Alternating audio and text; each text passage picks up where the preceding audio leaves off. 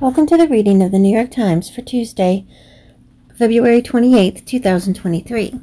As a reminder, Radio Eye is a reading service intended for people who are blind or have other disabilities that make it difficult to read printed material. The New York Times is donated to Radio Eye by the Lexington Herald-Leader. Your reader for today is Dawn Flickinger. We'll start today's reading with the Merriam-Webster Word of the Day. Stultify. S-T-U-L-T-I-F-Y. Stultify. It's a verb. Stultify means to cause someone or something to become dull or ineffective. With a government as stultified by bureaucracy as that one, even the simplest requests can take weeks. Foolish or absurd behavior often makes us laugh. Take the 2006 comedy film Idiocracy, for instance, which depicts the United States in a dystopian future stultified by centuries of anti-intellectualism and crass commercialism. This description of the movie showcases one sense of stultify: to cause to appear to be stupid, foolish, or absurdly illogical. But there is nothing especially funny about the now archaic original usage of the word. In mid-1700s legal contexts, if you stultified yourself, you claimed to be of unsound mind and thus not responsible for your actions. Nor is there humor in the most common current meaning of stultify, which refers to rendering someone or something dull or ineffective. Biden's semiconductor plan flexes the power of the federal government. By Jim Tankersley and Anna Swanson. Semiconductor manufacturers seeking a slice of nearly $40 billion in new federal subsidies will need to ensure affordable child care for their workers, limit stock buybacks, and share certain excess profits with the government, the Biden administration will announce on Tuesday. The new requirements represent an aggressive attempt by the federal government to bend the behavior of corporate America to accomplish its economic and national security objectives. As the Biden administration makes the nation's first big foray into industrial policy in decades, officials are also using the opportunity to advance policies championed by liberals that seek to empower workers. While the moves would advance some of the left-behind portions of the president's agenda, they could also set a fraught precedent for attaching policy strings to federal funding. Last year, a bipartisan group of lawmakers passed the CHIPS Act, which devoted $52 billion to expanding U.S. semiconductor manufacturing and research, in hopes of making the nation less reliant on foreign suppliers for critical chips that power computers, household appliances, cars, and more. The prospect of accessing those funds has already enticed domestic and foreign-owned chip makers to announce plans for or begin construction on new projects in Arizona, Texas, Ohio, New York, and other states. On Tuesday, the Commercial Department will release its application for manufacturers seeking funds under the law. It will include a variety of requirements that go far beyond simply encouraging semiconductor production. For example, the department will tell companies seeking awards of $150 million or more to guarantee affordable, high-quality child care for workers who build or operate a plant. Those projects will also be required to share a portion of any unanticipated profits with the federal government. The companies applying for awards will be required to submit detailed financial projections, with the federal government entitled to share in any upside profits. The Commerce Department depicted that requirement as a way to encourage companies to make their projections as accurate as possible, and not exaggerate any losses to try to secure more funding. Preference will also be given to applicants that promise to refrain from stock buybacks, which tend to enrich shareholders and corporate executives by increasing a company's share price. The law already prohibits companies from directly using federal money to finance stock buybacks or pay dividends. Gina Raimondo, the Commerce Secretary, said in an interview that the financial rules would encourage companies to ask only for funding that they really need and prevent them from diverting taxpayer dollars to pad the pockets of their shareholders. "We don't want to spend a dollar more than necessary to make these projects happen," she said. The requirements will join a growing list of administration efforts to expand the reach of President Biden's economic policies beyond their primary intent. For instance, administration officials have attached stringent labor standards and Buy American provisions to money from a bipartisan infrastructure law. Companies that receive CHIPS subsidies to build new plants will be able to use some of the funding to meet the new child care requirement.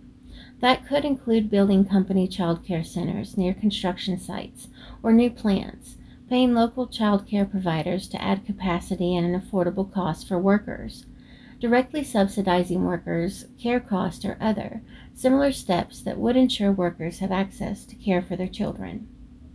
Other provisions of the program will encourage companies, universities, and other parties to offer more training for American workers in advanced sciences, but also in fields like welding.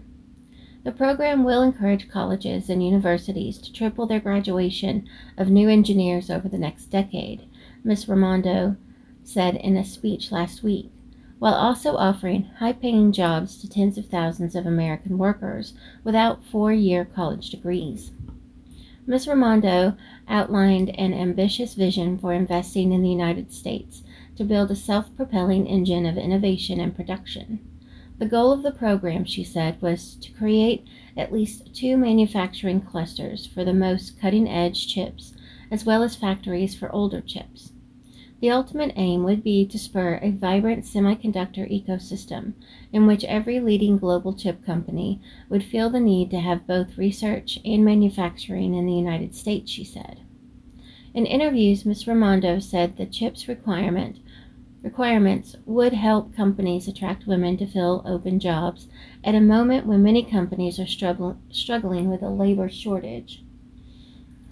Chip makers, Ms. Raimondo said, will not be successful unless you find a way to attract, train, put to work, and retain women, and you won't do that without childcare. The rules for chip makers come on top of other requirements written into the law, including a ban on certain new investments in China. Under that restriction, chip manufacturers that take U.S. funding cannot make new high-tech investments in China or other countries of concern for at least a decade, a prohibition designed to ensure that U.S. taxpayer money does not go toward building operations in China. But analysts have argued that some of these restrictions may be difficult to uphold, given that money is fungible and can pass from one part of a company to another outside of public sight. Some Republican and Democratic lawmakers have also questioned the wisdom of giving any taxpayer money to the chip industry, which is generally profitable. Executives have countered that the high cost of operating in the United States and subsidies offered by foreign governments make it cheaper for semiconductor companies to manufacture their products offshore. The next few months will provide the first test of how the Commerce Department balances those concerns. Ms. Raimondo said companies would have to open their books to their team and that the goal would be to try to crowd in private investment rather than canceling it out.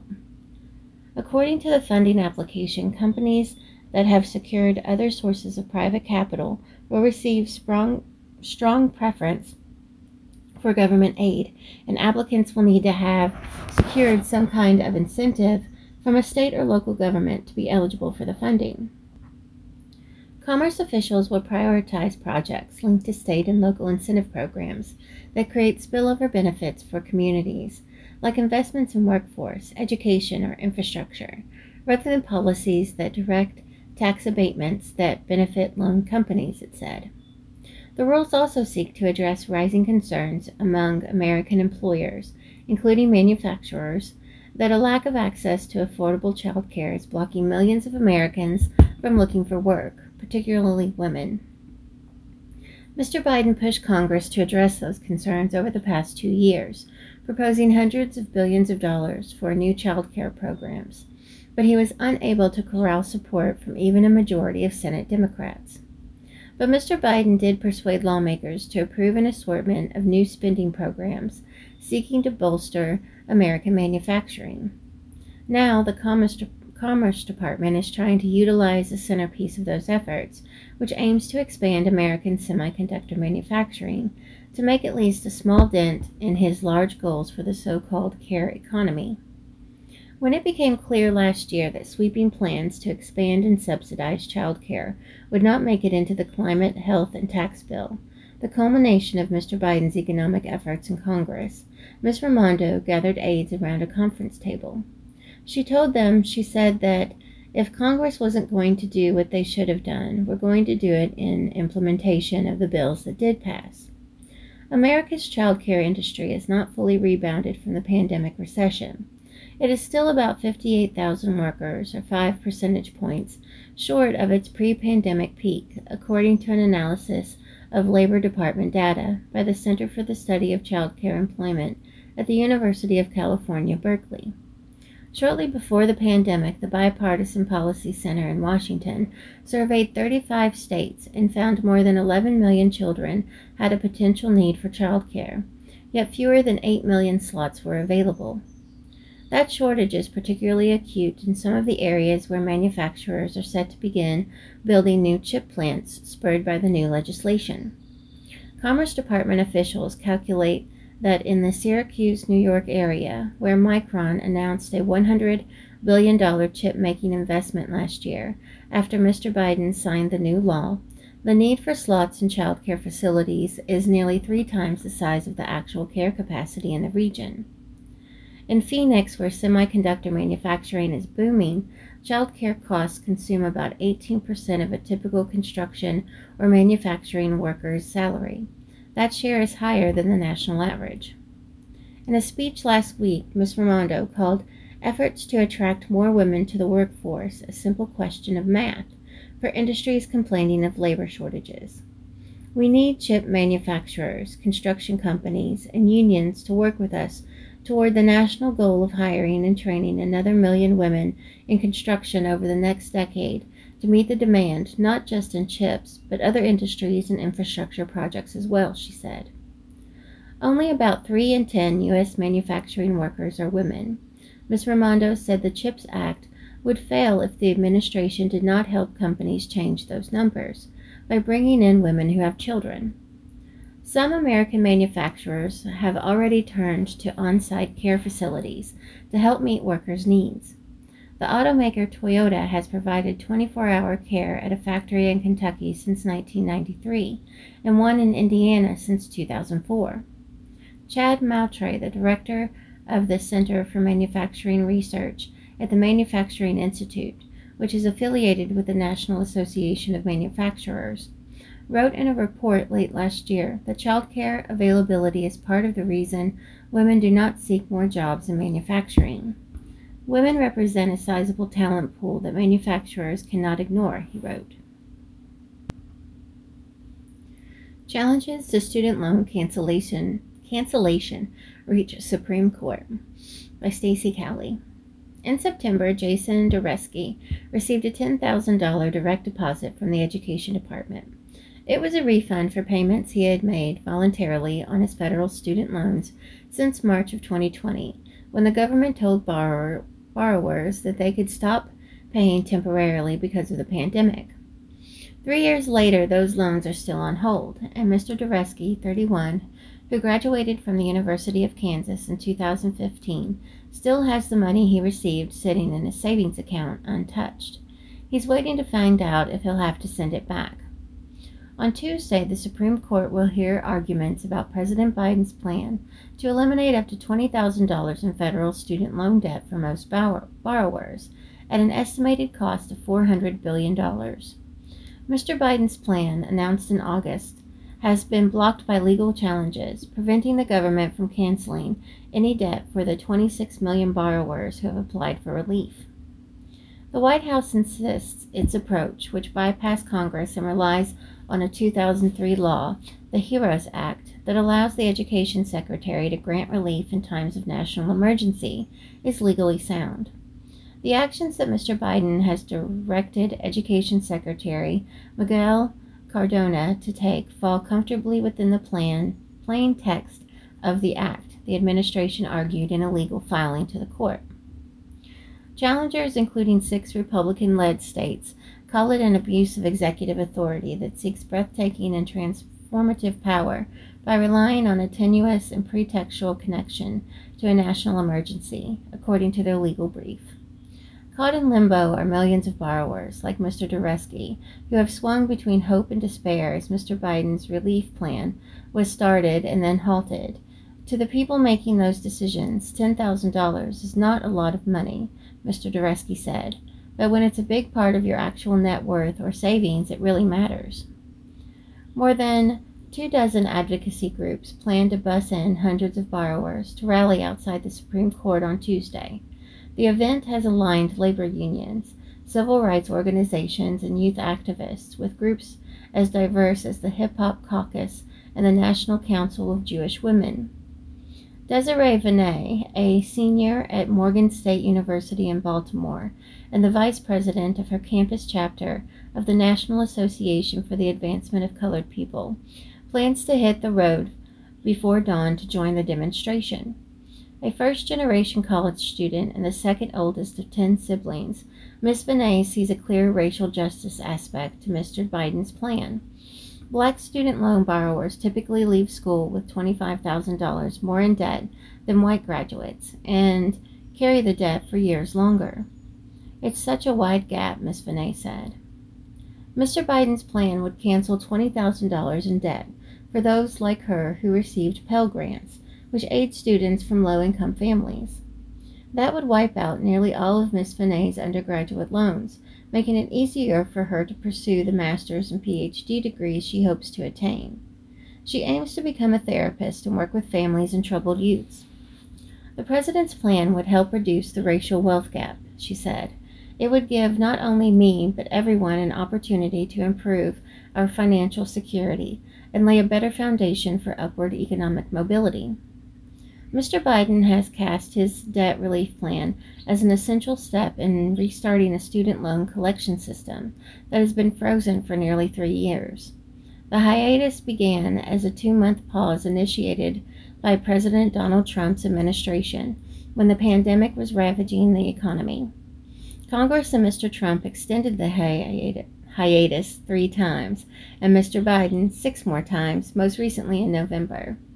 The president announced then that borrowers' bills would resume 60 days after the court challenges to his relief plan were resolved, or September 1st, whichever came sooner. The piecemeal nature of the moratorium's extensions and the continued uncertainty about when people will actually have to start paying has frustrated both borrowers and the companies that bill them on the government's behalf. Nelnet, the largest federal loan servicer, laid off 350 newly hired employees last month, citing the likelihood that payments would remain paused for most of this year.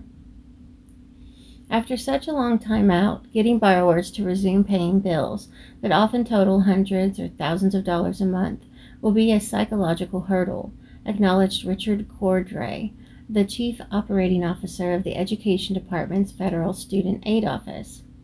We can expect that many borrowers will not be eager to return to repayment when they have been led to believe, or even to hope, that was never going to happen, Mr. Cordray said in a speech at an industry conference back in September of 2021.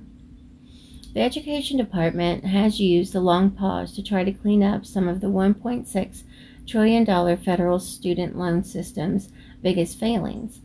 A one-time waiver to rules that had become Kafkaesque in their complexity let hundreds of thousands of public service workers get $14 billion in loans forgiven.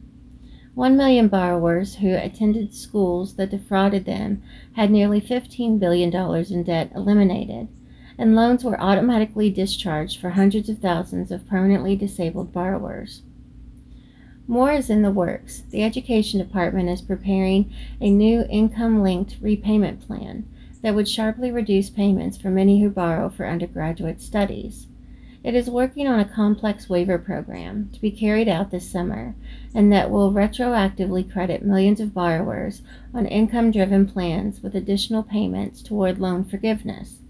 The agency also plans a fresh start amnesty for the 7 million borrowers nearly 1 in every 5 people with payments due who have defaulted on their loans. All of that becomes easier if the Supreme Court allows Mr. Biden's debt cancellation plan to proceed. The White House estimates that nearly 90% of the nation's 45 million student loan borrowers would qualify for some relief, and that 18 million would have their debts fully canceled. The administration's legal cause for wiping out tens of millions of borrowers' loans focuses on the pandemic's lingering effects on the finances of many households. Without debt cancellation, the White House fears many borrowers will be walloped when payments resume, leading to what the Education Department projected could be a historically large increase in defaults and delinquencies.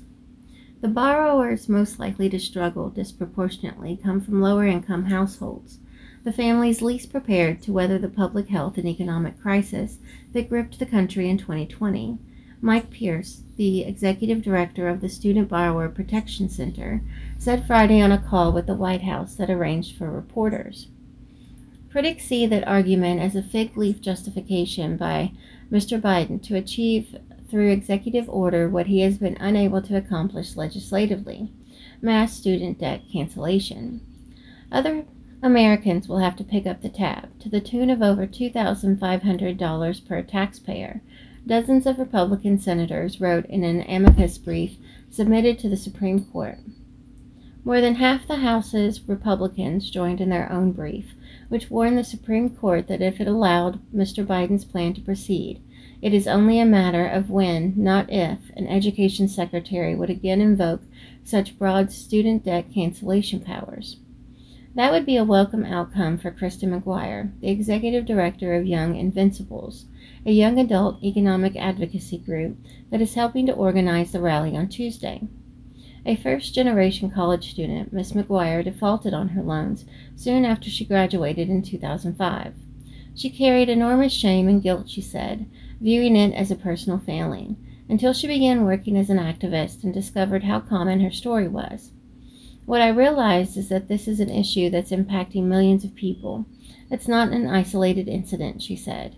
We've sat here and we've watched as corporations get bailed out and get debt canceled year after year, every time we have any sort of economic downturn.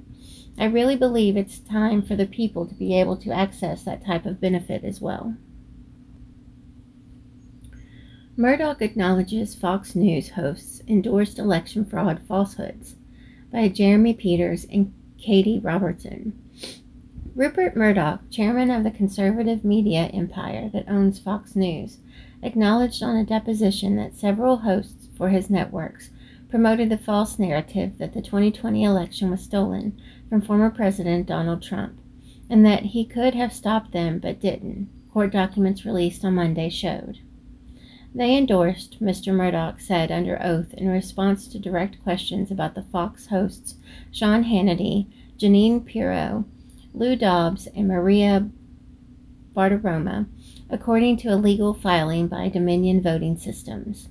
I would have liked us to be stronger in denouncing it in hindsight, he added, while also disclosing that he was always dubious of Mr. Trump's claims of widespread voter fraud.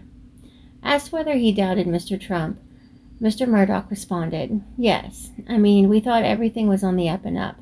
At the same time, he rejected the accusation that Fox News as a whole had endorsed the stolen election narrative. Not Fox, he said. No, not Fox. Mr. Murdoch's remarks, which he made last month as part of Dominion's $1.6 billion defamation lawsuit against Fox, added to the evidence that Dominion has accumulated as it tries to prove its central allegation. The people running the country's most popular news network knew Mr. Trump's claims of voter fraud in the 2020 election were false, but broadcast them anyway in a reckless pursuit of ratings and profit. Proof to that effect would help Dominion clear the high legal bar set by the Supreme Court for defamation cases. To prevail, Dominion must show not only that Fox broadcast false information, but that it did so knowingly. A judge in Delaware State Court has scheduled a month-long trial beginning in April. The new documents in a similar batch released this month provide a dramatic account from inside the network, depicting a frantic scramble as Fox tried to woo back its large conservative audience after ratings collapsed in the wake of Mr. Trump's loss.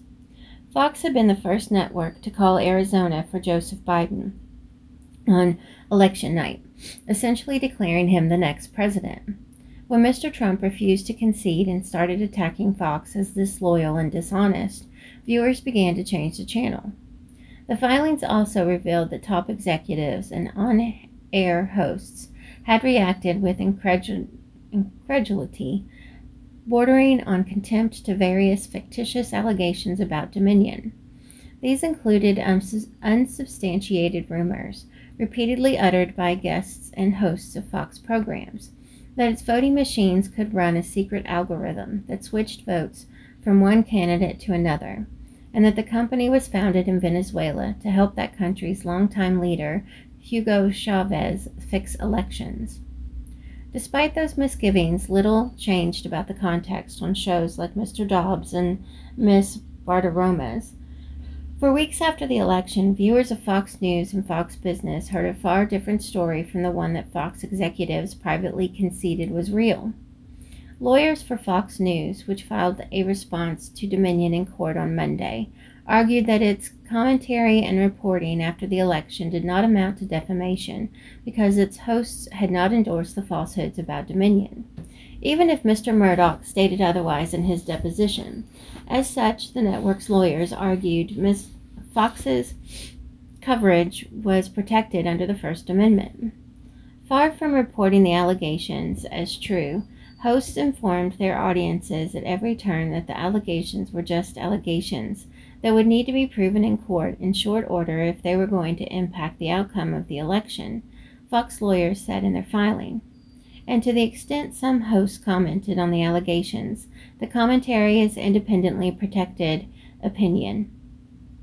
A Fox News spokeswoman said on Monday in response to the filing that Dominion's case has always been more about what will generate headlines than what can withstand legal scrutiny. She added that the company had taken an extreme, unsupported view of defamation law that would prevent journalists from basic reporting. In certain instances, Fox hosts did present the allegations as unproven and offered their opinions, and Fox lawyers have pointed to exchanges on the air when hosts challenged these claims and pressed Mr. Trump's lawyers, Sidney Powell and Rudolph Giuliani, to present evidence that never materialized. But the case is also likely to revolve around questions about what people with the power to shape Fox's on-air content knew about the validity of the fraud allegations as they gave pro-Trump election deniers a platform, often in front of hosts who mustered no pushback.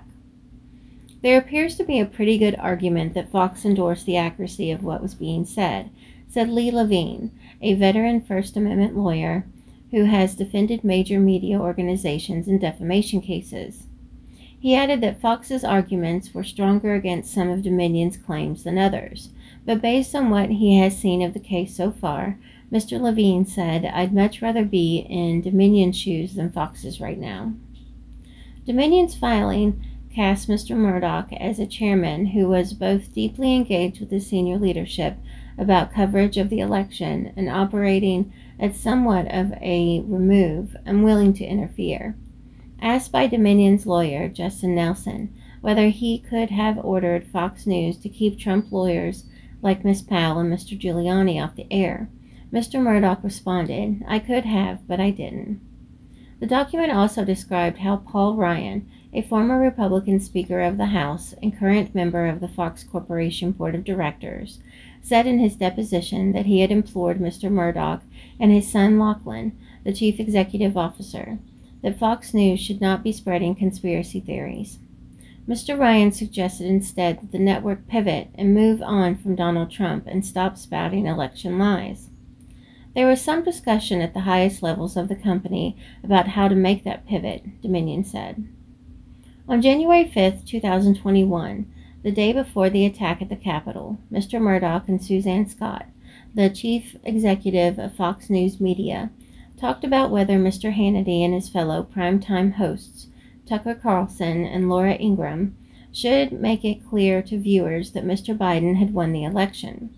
Mr. Murdoch said in his deposition that he had hoped such a statement would go a long way to stop the Trump myth that the election was stolen.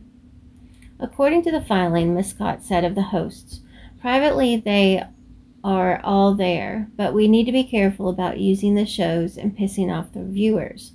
No statement of that kind was made on the air. Dominion details the close relationship that Fox hosts and executives enjoyed with senior Republican Party officials and members of the Trump inner circle, revealing how at times Fox was shaping the very story it was covering. It describes how Mr. Murdoch placed a call to the Republican leader of the Senate, Mitch McConnell, immediately after the election. In his deposition, Mr. Murdoch testified that during that call, he likely urged Mr. McConnell to ask other senior Republicans to refuse to endorse Mr. Trump's conspiracy theories and baseless claims of fraud. Dominion also describes how Mr. Murdoch provided Mr. Trump's son-in-law and senior advisor, Jared Kushner, with confidential information about ads that the Biden campaign would be running on Fox. At one point, Dominion's lawyers accused Ms. Pirro, who hosted a Saturday evening talk show, of laundering her own conspiracy theories through Powell. The filing goes on to say Ms. Pirro bragged to her friends that she was the source for Powell's claims. Dominion notes that this was something she never shared with her audience. The filing on Monday included a deposition by Viet Din, Fox Corporation's chief legal officer, who was one of the many senior executives cautioning about the content of Fox's coverage. After Mr. Hannity told his audience on November 5, 2020, that it would be impossible to ever know the true, fair, accurate election results, Mr. Din told a group of senior executives, including Lachlan Murdoch and Ms. Scott, "Hannity is getting awfully close to the line with his commentary and guests tonight." When asked in his deposition if Fox executives had an obligation to stop hosts of shows from broadcasting lies, Mr. Din said yes, to prevent and correct known falsehoods. In their filings on Monday, Fox's lawyers accused Dominion of cherry-picking evidence that some of Fox News knew the allegations against Dominion were not true, and therefore acted out of actual malice, the legal standard required to prove defamation. The vast majority of Dominion's evidence comes from individuals who had zero responsibility for the statements Dominion challenges, the lawyer said. Lawmakers propose legislation to tighten rail safety regulations. By Stephanie Lay. Two House Democrats plan on Tuesday to introduce a bill to tighten federal regulation of trains carrying hazardous materials, the first legislative proposal to emerge in Congress since the derailment of a freight train carrying toxic substances that has devastated a small community in Ohio. Representatives Chris DeLuzio of Pennsylvania, whose district lies along the Ohio-Pennsylvania border near where the derailment occurred, and Ro Khanna of California are sponsoring the legislation, which would broaden the definition of what is considered a high-hazard flammable train subject to stricter federal safety regulations. The train that derailed this month was exempt from such requirements because it was carrying less hazardous material than the threshold set by the Transportation Department. The prospects for the measure are uncertain in a divided Congress, where the derailment has touched off a highly partisan debate over rail safety, federal regulation, and who, if anyone, in Washington is looking out for the plight of rural communities like East Palestine, Ohio. This month, 38 Norfolk Southern rail cars, 11 of which carried hazardous materials, careened off the tracks there and ignited a huge fire.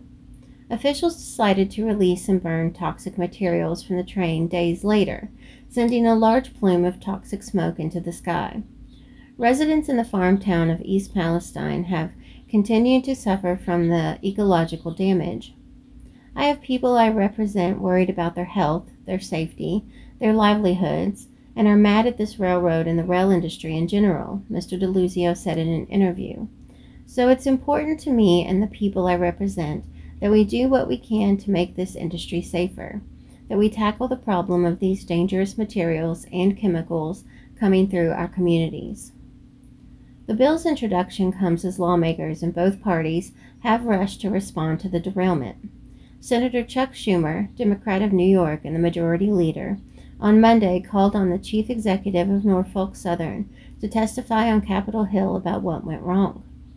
In the Republican-led House, the Oversight and Accountability Committee has begun an investigation into the Biden administration's handling of the incident, while two other panels, Transportation and Infrastructure and Energy and Commerce, have formally requested information. And 6 members of Congress who represent the region wrote to Norfolk Southern demanding details of the railroad's operations and the company's plan to clean up contaminated resources. But the legislation by Mr. DeLuzio and Mr. Khanna is the first bill to be introduced on the matter in Congress. It would lower the threshold for a train to be considered a high-hazard flammable train. Such trains are required to go no faster than 50 miles per hour and have newer braking equipment and special cars when transporting hazardous materials across the country. The Transportation Department currently applies such rules to trains carrying flammable liquids in at least 20 consecutive cars, or 35 cars total. The derailed Ohio train had such substances in 3 of its cars, well below the threshold to require the additional safety precautions. The legislation would lower the limit to 1 rail car containing any one of an expanded list of hazardous substances beyond flammable liquids. Governor Mike DeWine of Ohio, a Republican, said this month that it was absurd that the derailed train was not considered a high-hazard flammable train, calling on Congress to take action. A report released last week by the National Transportation Safety Board found that the crew of the train was alerted about an overheating wheel bearing only moments before some of the train's cars left the tracks. The Safety Board's chairwoman said in an interview on Thursday that any recommendation from the board would most likely require action by Congress or the railroad companies. While East Palestine represented, Mr. Khanna said in an interview, was people who have been shafted by globalization who are now suffering, yet again, because of the greed over railroads. This is something concrete that we can do to hold them accountable and to address the wrongs of what happened. The measure would also mandate that rail carriers report to the Federal National Response Center, state officials and local officials, within 24 hours when a train carrying toxic chemicals derails. The bill mirrors some recommendations that the National Transportation Safety Board proposed in 2014. The Obama administration adopted a rule that required high-hazard flammable trains to upgrade their braking systems by 2023. But it was repealed by the Trump administration after Transportation Department officials reported that the costs outweighed the value of the mandate. Musk claims media bias and debate over Dilbert creator's racist rant. By Laura Kelly, Michael Greenbaum, and Tiffany Hsu. Last fall, shortly after completing his purchase of Twitter, Elon Musk sent a message to a skittish corporate community, "Trust me." Twitter aspires to be the most respected advertising platform in the world, Mr. Musk wrote in an open letter, contrasting himself with the so-called traditional news media that in his telling had fueled societal divides in the pursuit of profit. On Sunday, Mr. Musk leaped to the defense of the Dilbert cartoonist, Scott Adams, whose career has been upended in recent days after he called black people a hate group and urged white people to just get the hell away from them during a YouTube live stream. Mr. Musk, no fan of major news organizations, then appeared to criticize the hundreds of newspapers that have since dropped Dilbert from their pages, asserting the media is racist. It was another example of Mr. Musk blithely inserting himself into the sort of incendiary situation that most chief executives would run away from, and it built on his history of attacking what he views as a misguided commitment to diversity by the political left, which Mr. Musk, in line with some conservatives, sees as itself a form of discrimination. In linking a scandal over a cartoonist's racist remarks to a critique of the news media, Mr. Musk, 51, also reiterated his contempt for mainstream journalists. The billionaire often denounces major news outlets for censoring alternative viewpoints, even as he temporarily barred some of the journalists who cover his companies from Twitter last year. The frenetic, provocative, and sometimes contradictory tenor of Mr. Musk's public remarks has won the Twitter and Tesla leader millions of fans. Twitter's advertisers may have a dimmer view, questioning the stability of his leadership as the social media company struggles financially. He's playing a version of fantasy CEO around Twitter, without any real expertise or commitment to dealing with the complications, said Rashad Robinson, the president of the civil rights organization Color of Change, one of the groups that met with Mr. Musk last year to discuss Twitter's handling of problematic and offensive posts. Mr. Robinson said Mr. Musk's behavior had left Twitter advertisers in a bind. These companies, with their diversity programs, are all saying things that are in direct opposition to what Elon Musk is saying, he said in an interview. These companies actually have a really good opportunity to leave both as a moral decision and as a business decision. Mr. Musk did not respond to requests for comment. He has called himself a free speech absolutionist, and he offered amnesty to thousands of suspended Twitter users last year. Researchers found that within months of his takeover of the service, slurs against Black Americans and other minority groups surged on the platform. Mr. Musk has denied claims that hate speech on Twitter has increased under his ownership. Mr. Adams, in a text message, wrote, "I didn't see Musk's comment as supporting me so much as saying something needs to be fixed." Representatives for several Twitter advertisers did not respond to requests for comment on Monday, but the episode left some Madison Avenue executives privately shaking their heads. In recent weeks, Twitter seemed to make headway in persuading some brands to return to its platform. Mark Reed, the chief executive of WPP, one of the world's largest ad companies, told Bloomberg TV last week that Twitter appeared a lot more stable the last few months than perhaps it was toward the end of last year. He added, "I think clients want to start to look about how they can come back into Twitter." "That's great to hear," Mr. Musk tweeted in response. WPP declined to comment on Monday. Hundreds of newspapers, including USA Today, the Boston Globe, the Washington Post, and the international edition of the New York Times, said they would stop running the syndicated Dilbert comic strip in response to Mr. Adams' rant.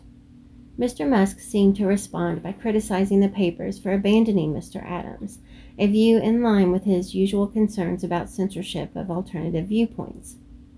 For a very long time, U.S. media was racist against non-white people. Now they're racist against whites and Asians, Mr. Musk tweeted on Sunday. Same thing happened with elite colleges and high schools in America. Maybe they can try not being racist. Mr. Musk later seemed to approve of a Twitter user's comment that Adams's comments weren't good, but there's an element of truth to this. It's complicated. Exactly, Mr. Musk replied. Jonathan Greenblatt, the chief executive of the Anti-Defamation League, said on Monday that he was deeply disturbed by Mr. Musk's comments. As the prominent leader of a social media platform, he said, Musk's words carry great influence, and he should be condemning bigotry, not defending it. Twitter had faced an exodus of advertisers since Mr. Musk signaled early in his tenure that he would loosen its content moderation rules. Some brands sharply curtailed their spending. More than half of Twitter's top 100 advertisers from last year have not spent anything on the platform in 2023, according to recent estimates from the research firm Sensor Tower. At first, Mr. Musk sought to reach out to some critics. He met with leaders from several civil rights groups, including the NAACP and the Anti-Defamation League, in early November, and some of the attendees described Mr. Musk as receptive to their feedback. He also spoke with advertising executives to assuage their concerns that their brands would start appearing alongside toxic material on the platform. Mr. Robinson of Color of Change said Mr. Musk had pledged to form a council, which would include leaders of civil rights groups, to help advise Twitter on how to handle tricky content issues. Months later, the council has not materialized. Twitter has also laid off thousands of employees, including at least another 200 over the weekend, as Mr. Musk continues to publicly espouse his views on a dizzying number of matters via his tweets. His attention flits from pop culture to tech innovations to occasionally what he happens to be watching on TV. Rewatching Step Brothers, so good, Mr. Musk wrote on Sunday evening, referring to the slapstick comedy with Will Ferrell and John C. Reilly.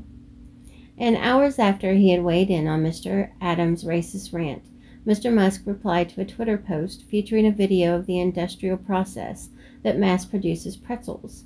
"Damn," he commented, "that machine makes a lot of pretzels." Why am I so congested all the time? Seasonal allergies, pet dander, temperature changes, and sinus infections are just a few potential triggers for this common problem. Here's what experts say can help, by Danny Bloom. What is the best way to treat chronic congestion? It's more than a sniffle. Your nose gets clogged, stays clogged, and then whistles or hisses when you breathe. Your face aches. You blow through box after box of tissues. It just won't go away. Chronic congestion is common, said Dr. Mark Dukowicz, an allergist and immunologist at St. Louis University School of Medicine. But treating it can get complicated, in part because there are so many potential causes. Here's what to know. Why am I so stuffed up? There are many potential triggers for nasal congestion, including household and workplace irritants, allergies, and upper respiratory infections. The anatomy of your nose could also be a culprit, Dr. Dukowicz added. Some people are born with or develop a deviated septum, in which the thin wall of cartilage and bone that separates the right and left nasal passage is off-center. That makes one nasal passage larger than the other, and the smaller side can get stuffed up easily. Some people also become congested when the septum and nearby structures weaken and start to cave in over time, or when the turbinates, small bony plates inside the nose that cleanse, heat, and humidify the air you breathe in, become enlarged, he added. Seasonal allergies are one obvious source of congestion, especially if you have watery, itchy eyes in addition to a runny nose and you're also sneezing. But other kinds of environmental allergies can gunk up your nose year-round, too, said Dr. Sarah Hochman, an assistant professor of medicine at NYU Grossman School of Medicine. Pet hair, dander, saliva, and urine can enlarge and inflame the soft tissues in your nose, causing congestion, as can dust mites. And everyday irritants like perfumes, car exhausts, and cigarette smoke can cause your noses to react. Viral infections like the common cold, flu, and COVID-19 can also lead to congestion, as can viral pneumonia. Other factors include temperature and humidity changes, though some people have chronic inflammation with no known cause. If your nose is persistently blocked for longer than 2 weeks, and especially after you have a cold, you may have a sinus infection. Other telltale signs of a sinus infection include earaches, fever, and pain when you touch your cheeks. If you have sinus congestion and your face or forehead also hurts when you lean over, that could be another sign of a sinus infection, and you should seek medical care. Congestion can also be a surprising byproduct of some medications, including Viagra and some blood pressure lowering ACE inhibitor drugs. So if you're grappling with chronic congestion, it's important to look up the potential side effects of any medications or supplements you may be taking and consult with your prescribing doctor. How to clear up congestion. It may sound simple, but first try clearing out your nose as much as possible by gently blowing into a tissue. You can use an over-the-counter saline nasal spray to help irrigate your nasal passages 2 or 3 times a day. It's also important to stay hydrated, as fluids can help thin the mucus in your nose, allowing it to drain more easily. A steamy shower can help open up your nasal passages too.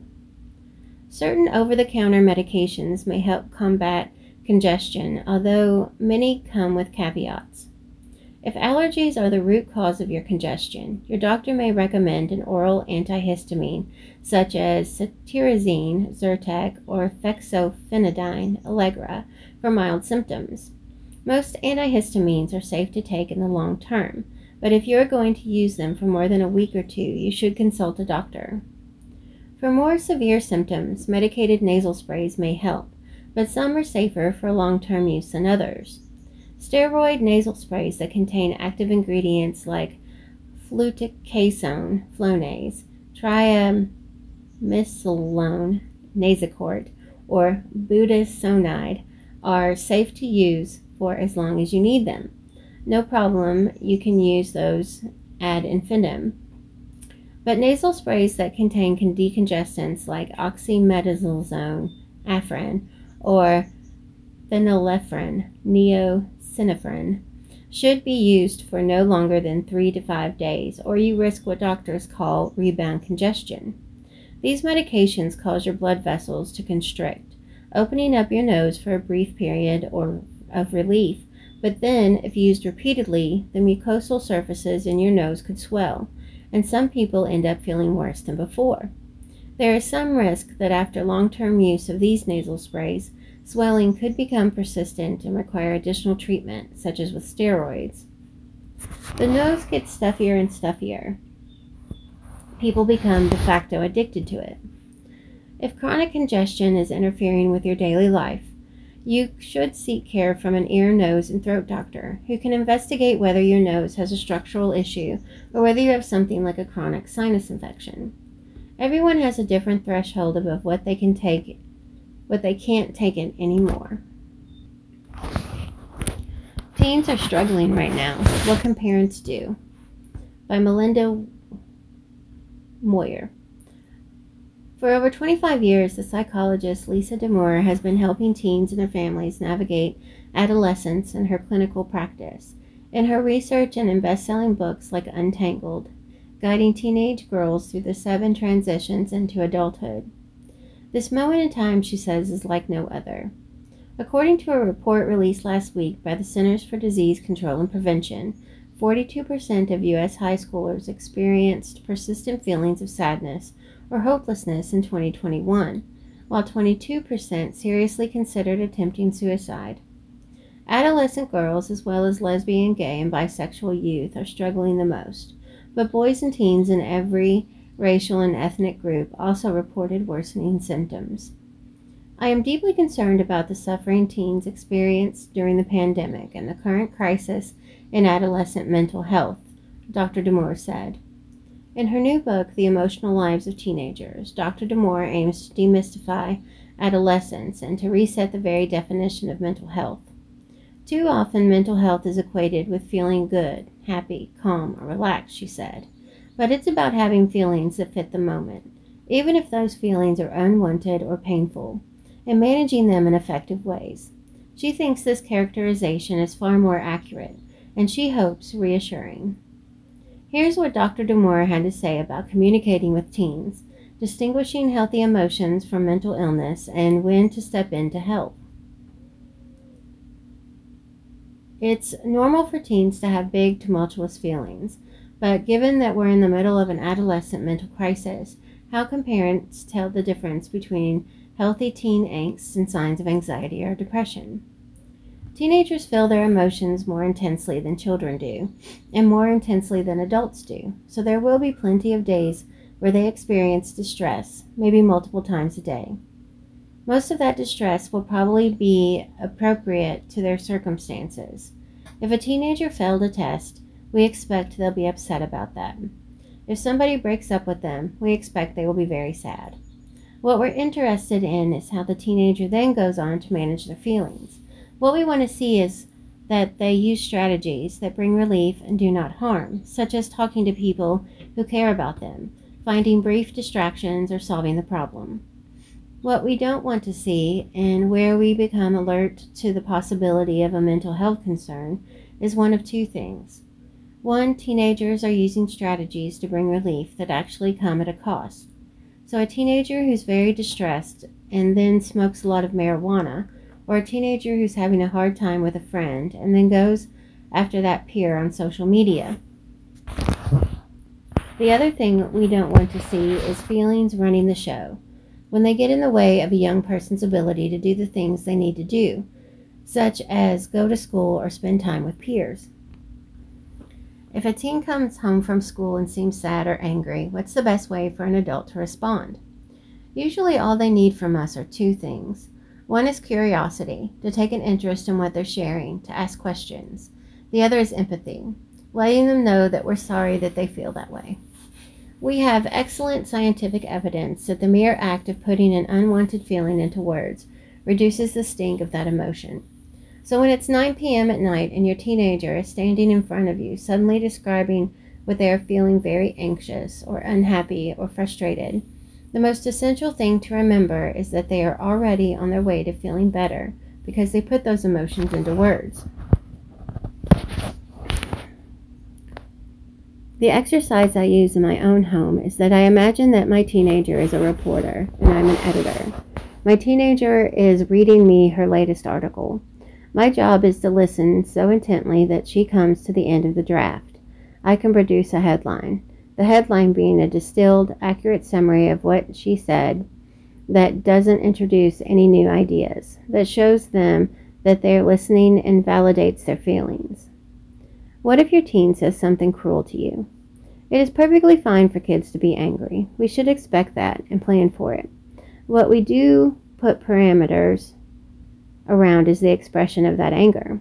When teenagers use hurtful language, it can be useful to respond in a way that uncouples the feeling from how it was expressed. We can say things along the lines of, "You may be very angry with me, and you probably have a point, but we don't speak to each other that way. So take a minute and bring it back to me in a more civil way." Even if a teen rolls her eyes, she'll get the message, and hopefully try again when she's cooled off. Let's say a teen gets really upset and doesn't want to talk about it, and then 20 minutes later seems perfectly fine. Should you try to broach a conversation then?